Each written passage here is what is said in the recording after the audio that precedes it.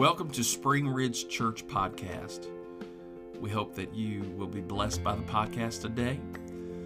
If you would like to find out more information about our church, our website's www.springridgechurch.com. You can send an email to me, the pastor, Scott Phillips, at pastor@springridgechurch.com. And we'd love to hear from you.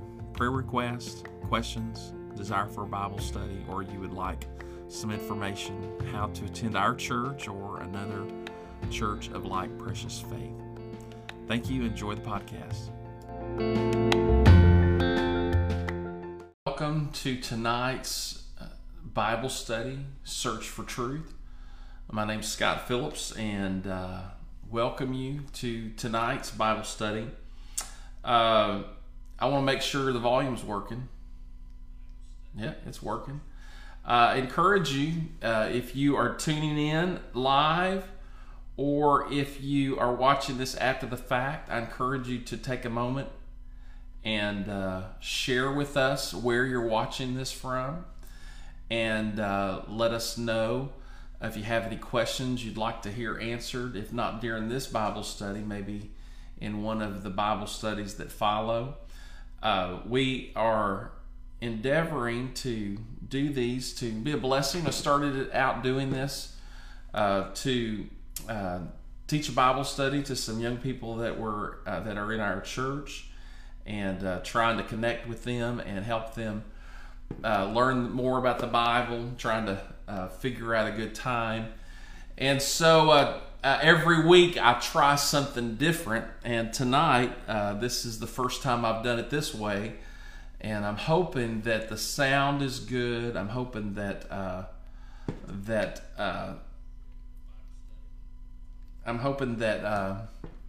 everything flows and the images are clear enough and big enough.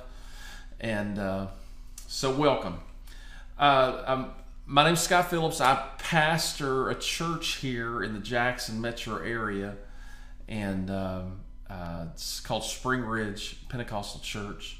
It's on the corner of Highway 18 and Spring Ridge Road, and I would just like to start out by inviting you to join us in our midweek service tomorrow night at 7:30, and our Sunday services. We have Sunday school at 10 and worship at 10:45. So tonight, it is, as I said earlier, it is the 6th week of our Bible study, and so we have covered quite a bit of material so far. And so if you're interested in going to the beginning where we started the book of Genesis, I have pasted a link, a playlist link to our YouTube channel, and we have all the previous 5 videos, and this video will be uploaded there. So we'll have 6, and when we get through, hopefully we'll have them all recorded and available for those that would like to watch them later. So I see a few of you are on here. I see Jason and Danny. Hello. It looks pretty good on my screen. I hope it's looking good from your screen. I am using new technology. Every week has been different. And last week it was the worst one yet. But this one actually looks like the best one yet. So here we go. We're going to dive off into the next slide, and we are covering the tabernacle. As we covered last week, the Lord delivered the children of Israel out of Egypt, brought them through the Red Sea, and they are in the wilderness. And while they're in the wilderness, they come to a mountain that is burning and shaking. And the Lord calls Moses up on top of this mountain, and he's there for 40 days and 40 nights. And while he is there, the Lord speaks to him. The Bible tells us that he shows him heaven, and in heaven he sees a pattern of worship. And when he comes down, he comes down with the 10 Commandments, and he comes down with a plan. The plan that will make up the old covenant method of worship, and ultimately the means whereby the believers can receive the remission of sins and can have a relationship with God And that's just all kinds of things the Lord taught him. And one of the significant parts of what the Lord taught David while he was while Moses was on the mountain was the means of approach and the manner in which worship would be done. And what you see here on the screen is known. It's the tent of meeting. It's the tabernacle.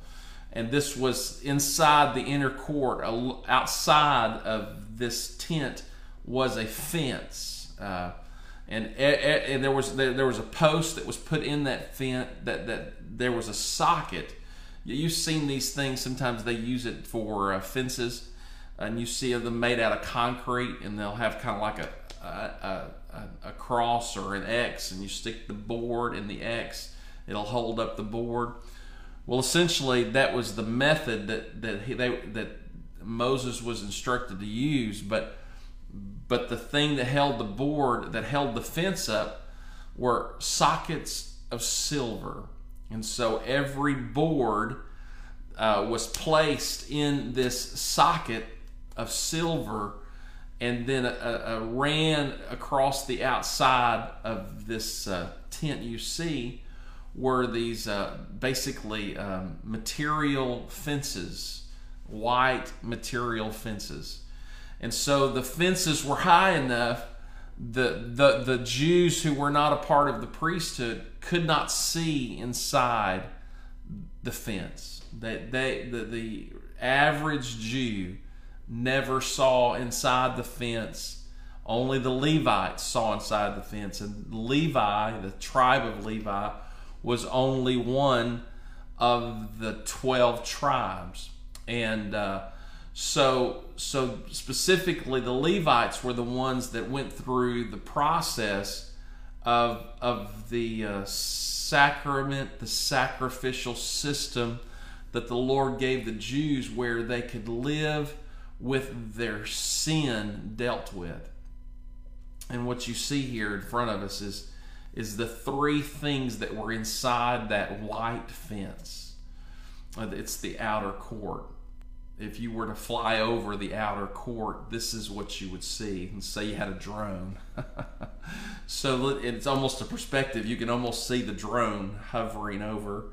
And you look down, and there on the left of this image is the altar, the brazen altar. And it was a place where they would take the animal in which they had cut its neck, and they had cut it up in pieces, and they would lay the pieces of the sacrifice on the altar. And it was this sacrificial system. The blood was used for the remission of sins, but the meat from the offering was the means whereby the priesthood were able to feed themselves and feed their families. It was the system in which the Lord ordained. The priesthood, the Levites, they were essentially the judges. They were the law enforcement, the government. They were the governmental leaders that judged people's offenses and troubles and civil difficulties. And so the outward facing priesthood, they dealt with the people's problems with God's solutions. And as a God facing group, they brought the people's problems to God. And so the priesthood represented almost like a coin. On a coin you have two sides. You have one side heads, other side tails. The priesthood was a double-sided coin, in that on one side they represented God to the people, and on the other side they represented the people to God. It was a priest function. And so it was within this thing you see you're looking down on, their sacrifice would be offered on the brazen laver, and the blood from that sacrifice once a year would be taken from the animal in which gave the blood, a lamb, And then they would proceed past the altar, the brazen altar, and they would approach the brazen laver.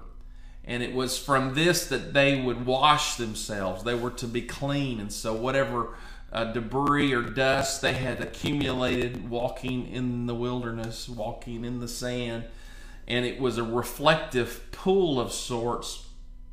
And so it was for them to examine themselves, because this tent they're about to enter, it's a tent with two partitions. There's a partition in the middle of the tent, and the first part of the tent is the holy place. The second part of the tent is the holiest of holies.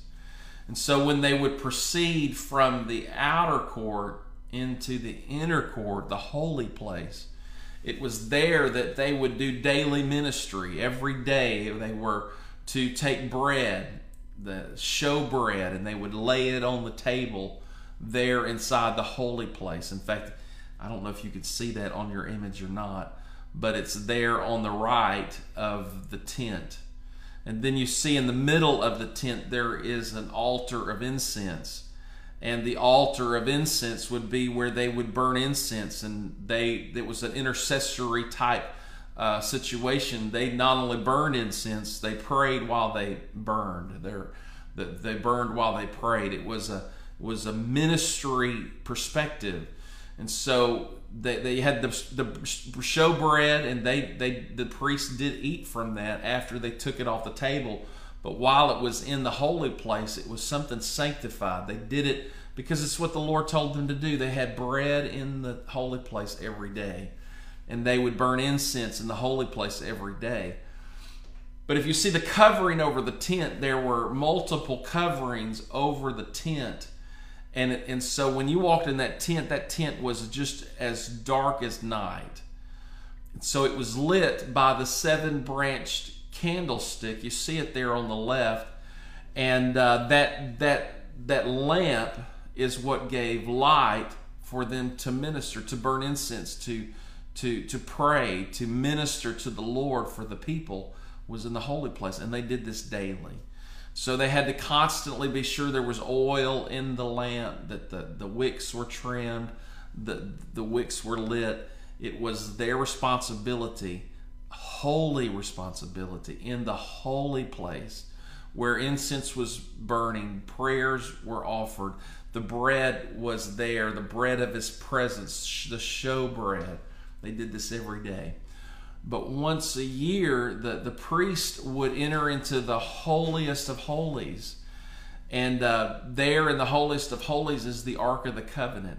And it was there that the high priest, there was only one high priest in all of Israel. And one high priest during his whole ministry, only one individual went in once a year, and they would sprinkle the blood upon the Ark of the Covenant. And it was there that God would forgive their sins. God would give them peace. And I've heard people say He would roll their sins forward for a year. But there really was a remission. There was a temporary peace from their sin. The Bible shows us that we should die for our sins. And so the purpose of the blood is that the Lord provided a substitutionary sacrifice. So though I should die for my lying, I should die for my stealing, I should die for my lust, I should die for the wrongs I do, the things I say, the sinful thoughts I may have.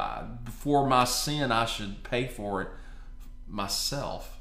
But the Lord provided a substitutionary sacrifice so that rather than me dying for my sin, or my son dying for his sin, or my wife dying for her sin, we would once a year we would bring a lamb for the family, and they would take that blood from that sacrifice, and all this process, all of it wrapped up together, there would be an entry into the holiest of holies, and they would sprinkle the blood upon the Ark of the Covenant. And there would be a sign that the sacrifice was accepted. Interesting thing, I don't have the picture here, but the high priest was given a specific uniform, things they had to wear, and the robe of the high priest at the borders of their garments. You kind of think of like a judge in his robe, and it's a long flowing garment. Well, the high priest would wear one of these long flowing garments, and at the border there would be a bell and a decorative fruit, a pomegranate, a bell and a pomegranate, a bell and a pomegranate. And it is said, Jewish tradition says that they would know that the sacrifice had been accepted because they could hear the bells. Because there was rejoicing. The Lord has redeemed us from our sin by the blood of the Lamb. And this went on for hundreds of years. Hundreds of years. This was the means, this was the method, this was part of Judaism. That's not a part of Judaism today, because for thousands of years to this day, since their temple was torn down, they haven't had a sacrificial system. And I suggest to you the reason why is the Lord allowed the temple to be destroyed because there was no longer need for the shedding of blood, because the ultimate blood of the Lamb was shed, and we can rejoice that our sins have been forgiven, not by the blood of bulls and goats, but by the Lamb that was slain from the foundation of the world. Woo, I feel the Holy Ghost tonight. And so this picture was the reality of the Jews. This was the Lord gave Moses the plan in which how to approach him and worship him. And it's a picture. If you notice this image, I actually am going to stretch this out and make it full screen. If you notice this, the bottom part, you see kind of the process. A man would bring the lamb to the priest. The priest would take the lamb, and it would be offered on the altar. Would go to the laver of water. Would go and approach the altar of intercession, walk in the light of the lamp, live in the strength of the bread, and finally approach the mercy seat. The mercy seat. And the blood would be sprinkled on the mercy seat, and the sin problem would be dealt with. And this was done year after year after year after year after year after year, year after year after year after hundreds of years, after hundreds of years, after hundreds of years. The blood of bulls and goats, the blood of bulls and goats, the blood of bulls and goats. Generations of priests went through this process. But we know that those were a sign of better things to come. Hebrews says that in the New Testament we have a better covenant because we have a better lamb. And we have a better priest, and we have a better blood. We have a better promise.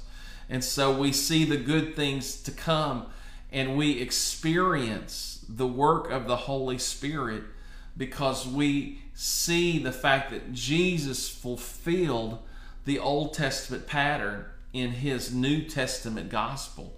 He died. He was the lamb that died for our sins. He was the man that was risen from the grave, victorious over death, hell, and the grave, and he is the one that ascended into heaven and has sent back to us his Holy Spirit. And another thing I would say, I don't know if the next slide shows this or not. It doesn't. But I would say to you that we see a type of the New Testament in this Old Testament pattern. You see the altar, you see the laver, and you see the holy place. The altar, the laver, the holy place. The altar is a place of repentance, a place of death. And we experience our own altar experience by repenting of our sins. And that's something that we never get over. We are always, as long as we live, we need to never remove ourselves so far that we are not repenting of our sins. And We must never allow ourselves to be so far removed from our need of humble repentance, because I need to repent. I have repented today, but before the day got out. Lord Jesus, forgive me for everything and anything I may have done. Help me, Lord Jesus, to live this day above sin. And as I've lived through the day, I don't know that I've done anything bad, but I am flesh. And so I think it's in order for me, for you, for us together, just to close our eyes and say, God, forgive me. Forgive me, Lord Jesus, if I have allowed any pride to hinder me. Forgive me, Lord Jesus, for any attitude that I may have allowed to hinder someone else. Forgive me, Lord Jesus, any words I may have said that I should have been silent. Forgive me today. That's an order. In fact, that's a habit that will never serve you wrong. Trying to walk in a way where our conscience is free from offense is a powerful thing. The Bible says if our heart condemns us, God is greater than our heart. What does that mean? Well, the reason why more believers don't have boldness in prayer and boldness in worship and boldness in going to church and witnessing the gospel is because they feel shame. Feel shame. Why do you feel shame? Because of unrepented sin, of sinful habits that we allow to rule our life.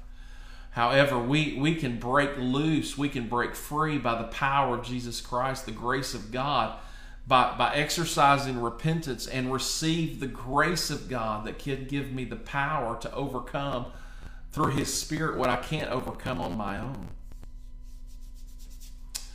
So this Bible study, it's 12 weeks and you cover the whole Bible, so it's fast moving, and so there's a lot I don't cover here. But I encourage you in your own personal study to make the Word of God a part of your life habits, your life pursuits. So the day comes when the children of Israel cross over the Jordan River and they enter the Promised Land. And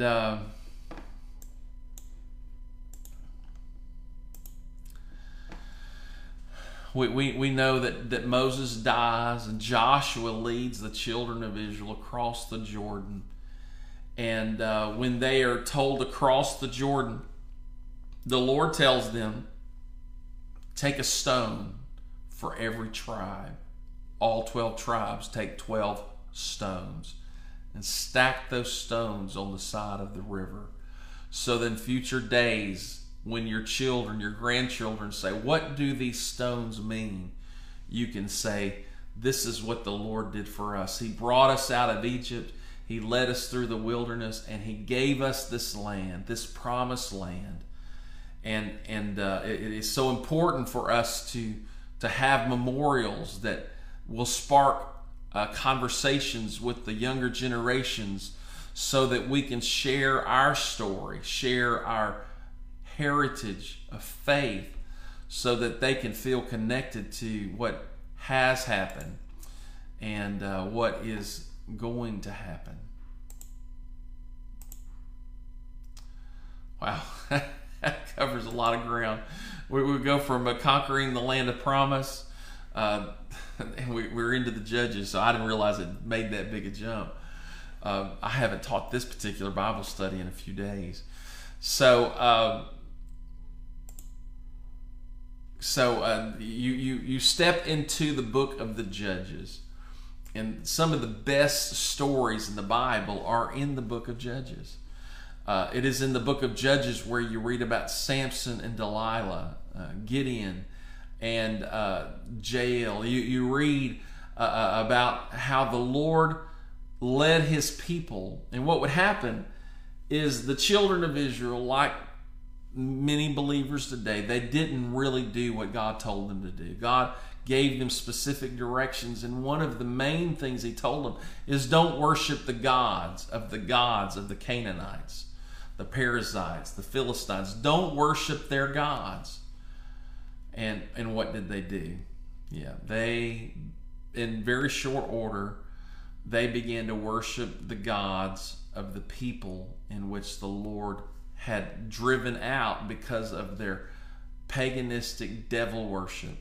And very often the worship systems that the Lord drove the people out, they would offer their children as living babies to their gods. There's one god that was a big brazen brass image, and they would roll their screaming babies into the belly of this beast, and it would be this cauldron of fire, and that was part of their worship. In addition to part of their worship is they'd have these large sexual orgies, and it was just it's unspeakable, diabolical, a lot like today. One time I took a course at a neighboring church, and they were doing the biblical archaeology, and they did it for about a semester, and they offered it to the community. And the teacher was an archaeologist, and he had went over to the Middle East, and they were excavating a Tophet. And a Tophet, what's a Tophet? Well, I didn't know what a Tophet was. When he said a Tophet, I'm like, I think I've heard the word, but I'm not sure what that word is.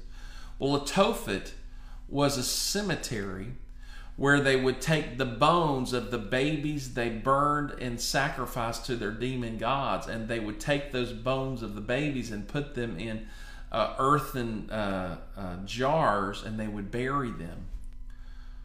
Yeah. Well, a Tophet was a cemetery where they would take all these clay jars with baby bones, and they would bury them. And where they were doing, they said this is the same kind of religious worship that was done by the people in which the Jews were given their land. God gave them the promised land. Abraham was there before them, but the Lord brought the children of Israel, the offspring of Abraham, back into the land and gave it to them.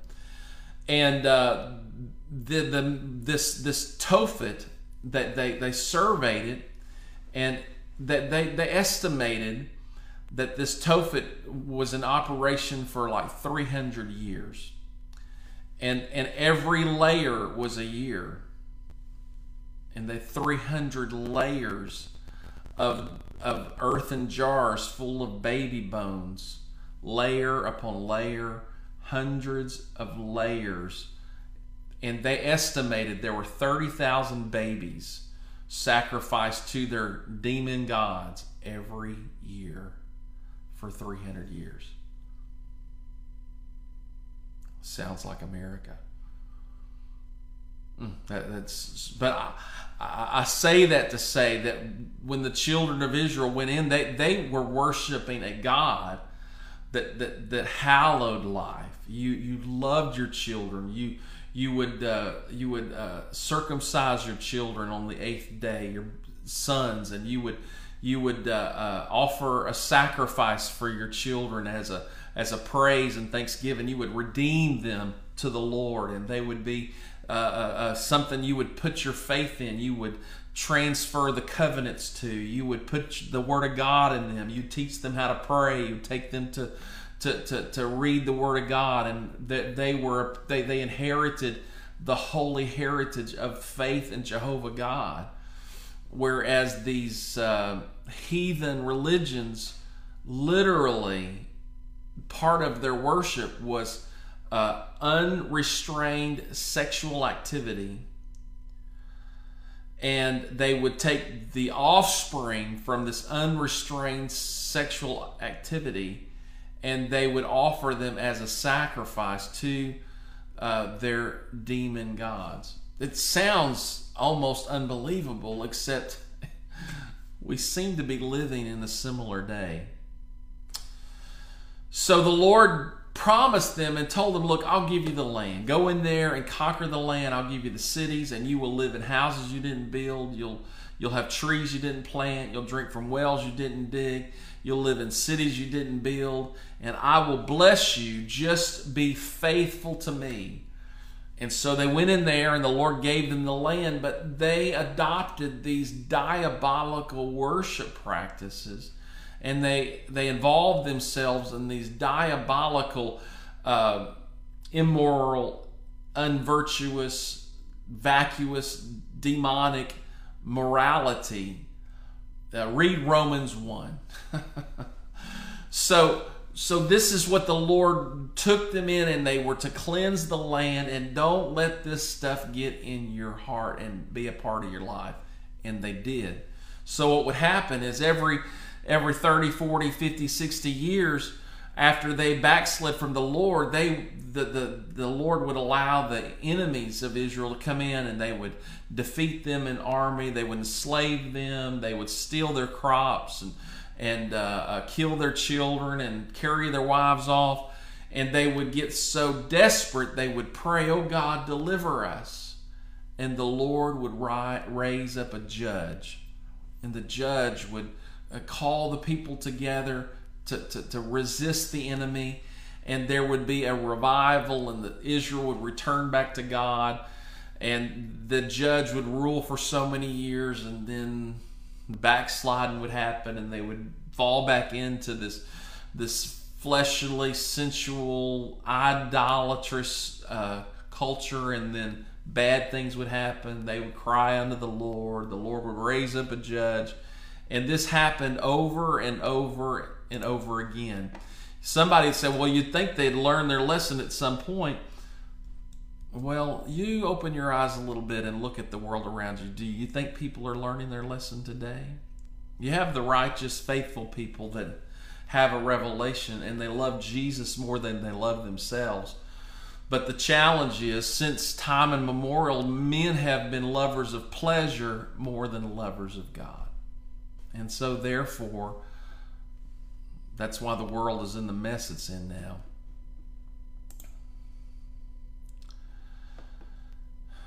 And so there would be 15 judges that would reign in Israel throughout this time of the judges ruling. The last judge of Israel was Samuel. It's the story of the little boy.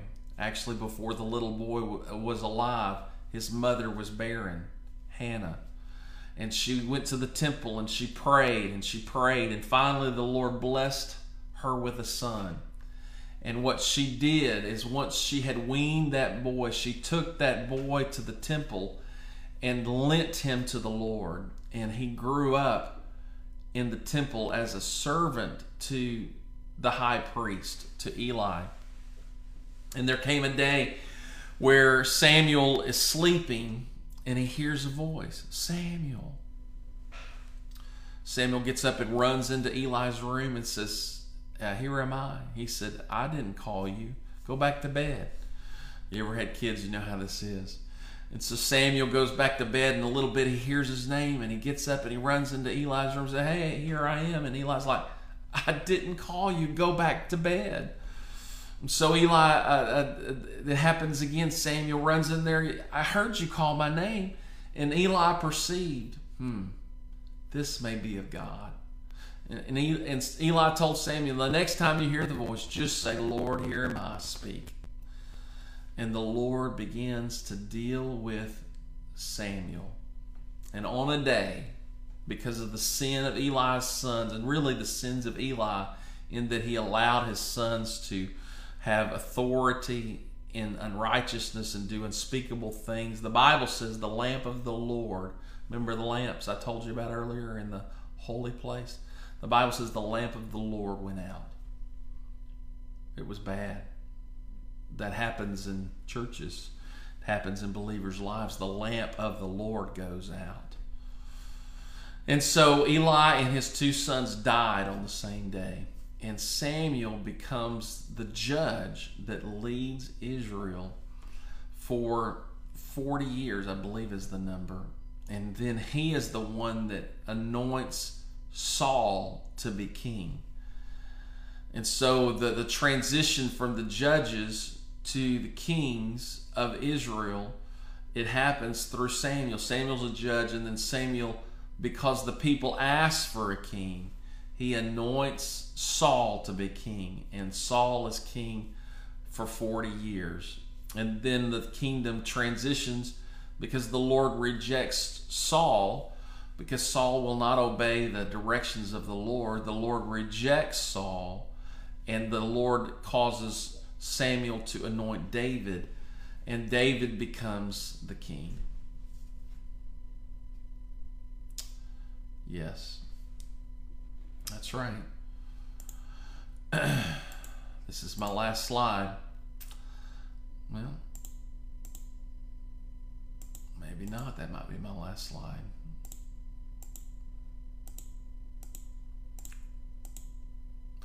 So I think that is my last slide. Thank you for joining us tonight. I can see those of you that have commented and are watching.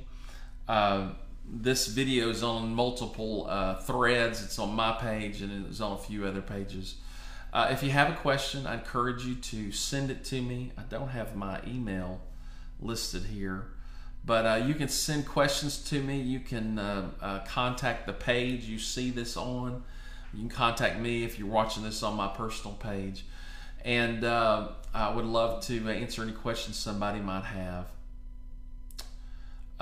If you live in the Jackson, Mississippi area, I invite you to come and be my guest on Wednesday night at 7:30. And Sunday morning, Sunday school starts at 10 and worship begins at 10:45. Our church website is www.springridgechurch.com. I hope that we answered questions, and I encourage you to read your Bible, and I encourage you to talk to Jesus. Prayer works. How do you pray? Just talk to Jesus like you would your friend, your mama. You just close your eyes, find a place that you can talk out loud, pray out loud, and just talk to the Lord. Lord, forgive me of my sins. Help me to do better. Bless my wife, bless my children. Lord, help me with my job. Give me wisdom. Prayer is not difficult. It's simply conversation in faith toward God. The scripture says, for without faith it is impossible to please God. You got to have faith. Any man cometh to God must believe that he is. Do you believe in God? Yes. And that he is a rewarder of them that diligently seek him. And so such a big part of our relationship with God is not just believing in his reality, but us engaging God in the formula, in the pattern, in his nature. We reap what we sow. And if you sow to the Spirit, you talk to God, you seek his will, you pray for his wisdom, and you do what you know Jesus wants you to do. Sometimes people don't know how to live because they don't know what Jesus taught. So if you fall into that description, you don't really know how to live, don't know what to do. Open up your Bible and read Matthew 5 through chapter 7. Matthew chapter 5 to chapter 7. And read that until you know it. Read it 10 times. Read it 20 times. And start living like those teachings of Jesus tell you. The whole Bible's true. But that's kind of a crash course of how to start living in a way that Jesus can bless you. Do you want to be blessed? Jesus said, if you love me, keep my commandments. And no doubt the moral law is commandments we should keep. But if you read Matthew 5 through 7 or the Sermon on the Mount in the other Gospels, that is a crash course of how to start living in a way that will honor God. And when you live a life that honors God, God will favor you and you will be blessed. So I pray you were blessed. I hope you have a great night. Visit our website, www.springridgechurch.com. You can send me an email, pastor@springridgechurch.com. God bless you. If you're seeing this and you've watched this far, share the video. Share it with your friends. Send it in a message. Like our page. If you're seeing this on YouTube, like our channel. Subscribe to our channel. And share it. If this ministered to you, share the wealth, if you will. We do this every Tuesday night in an effort to be a blessing to our community and our world at large. And so if you enjoyed this, something you can do to help me is help me spread the word so that the time and the effort I make is multiplied and maybe may bless someone else. So thank you very much. I hope you have a great night. God bless you.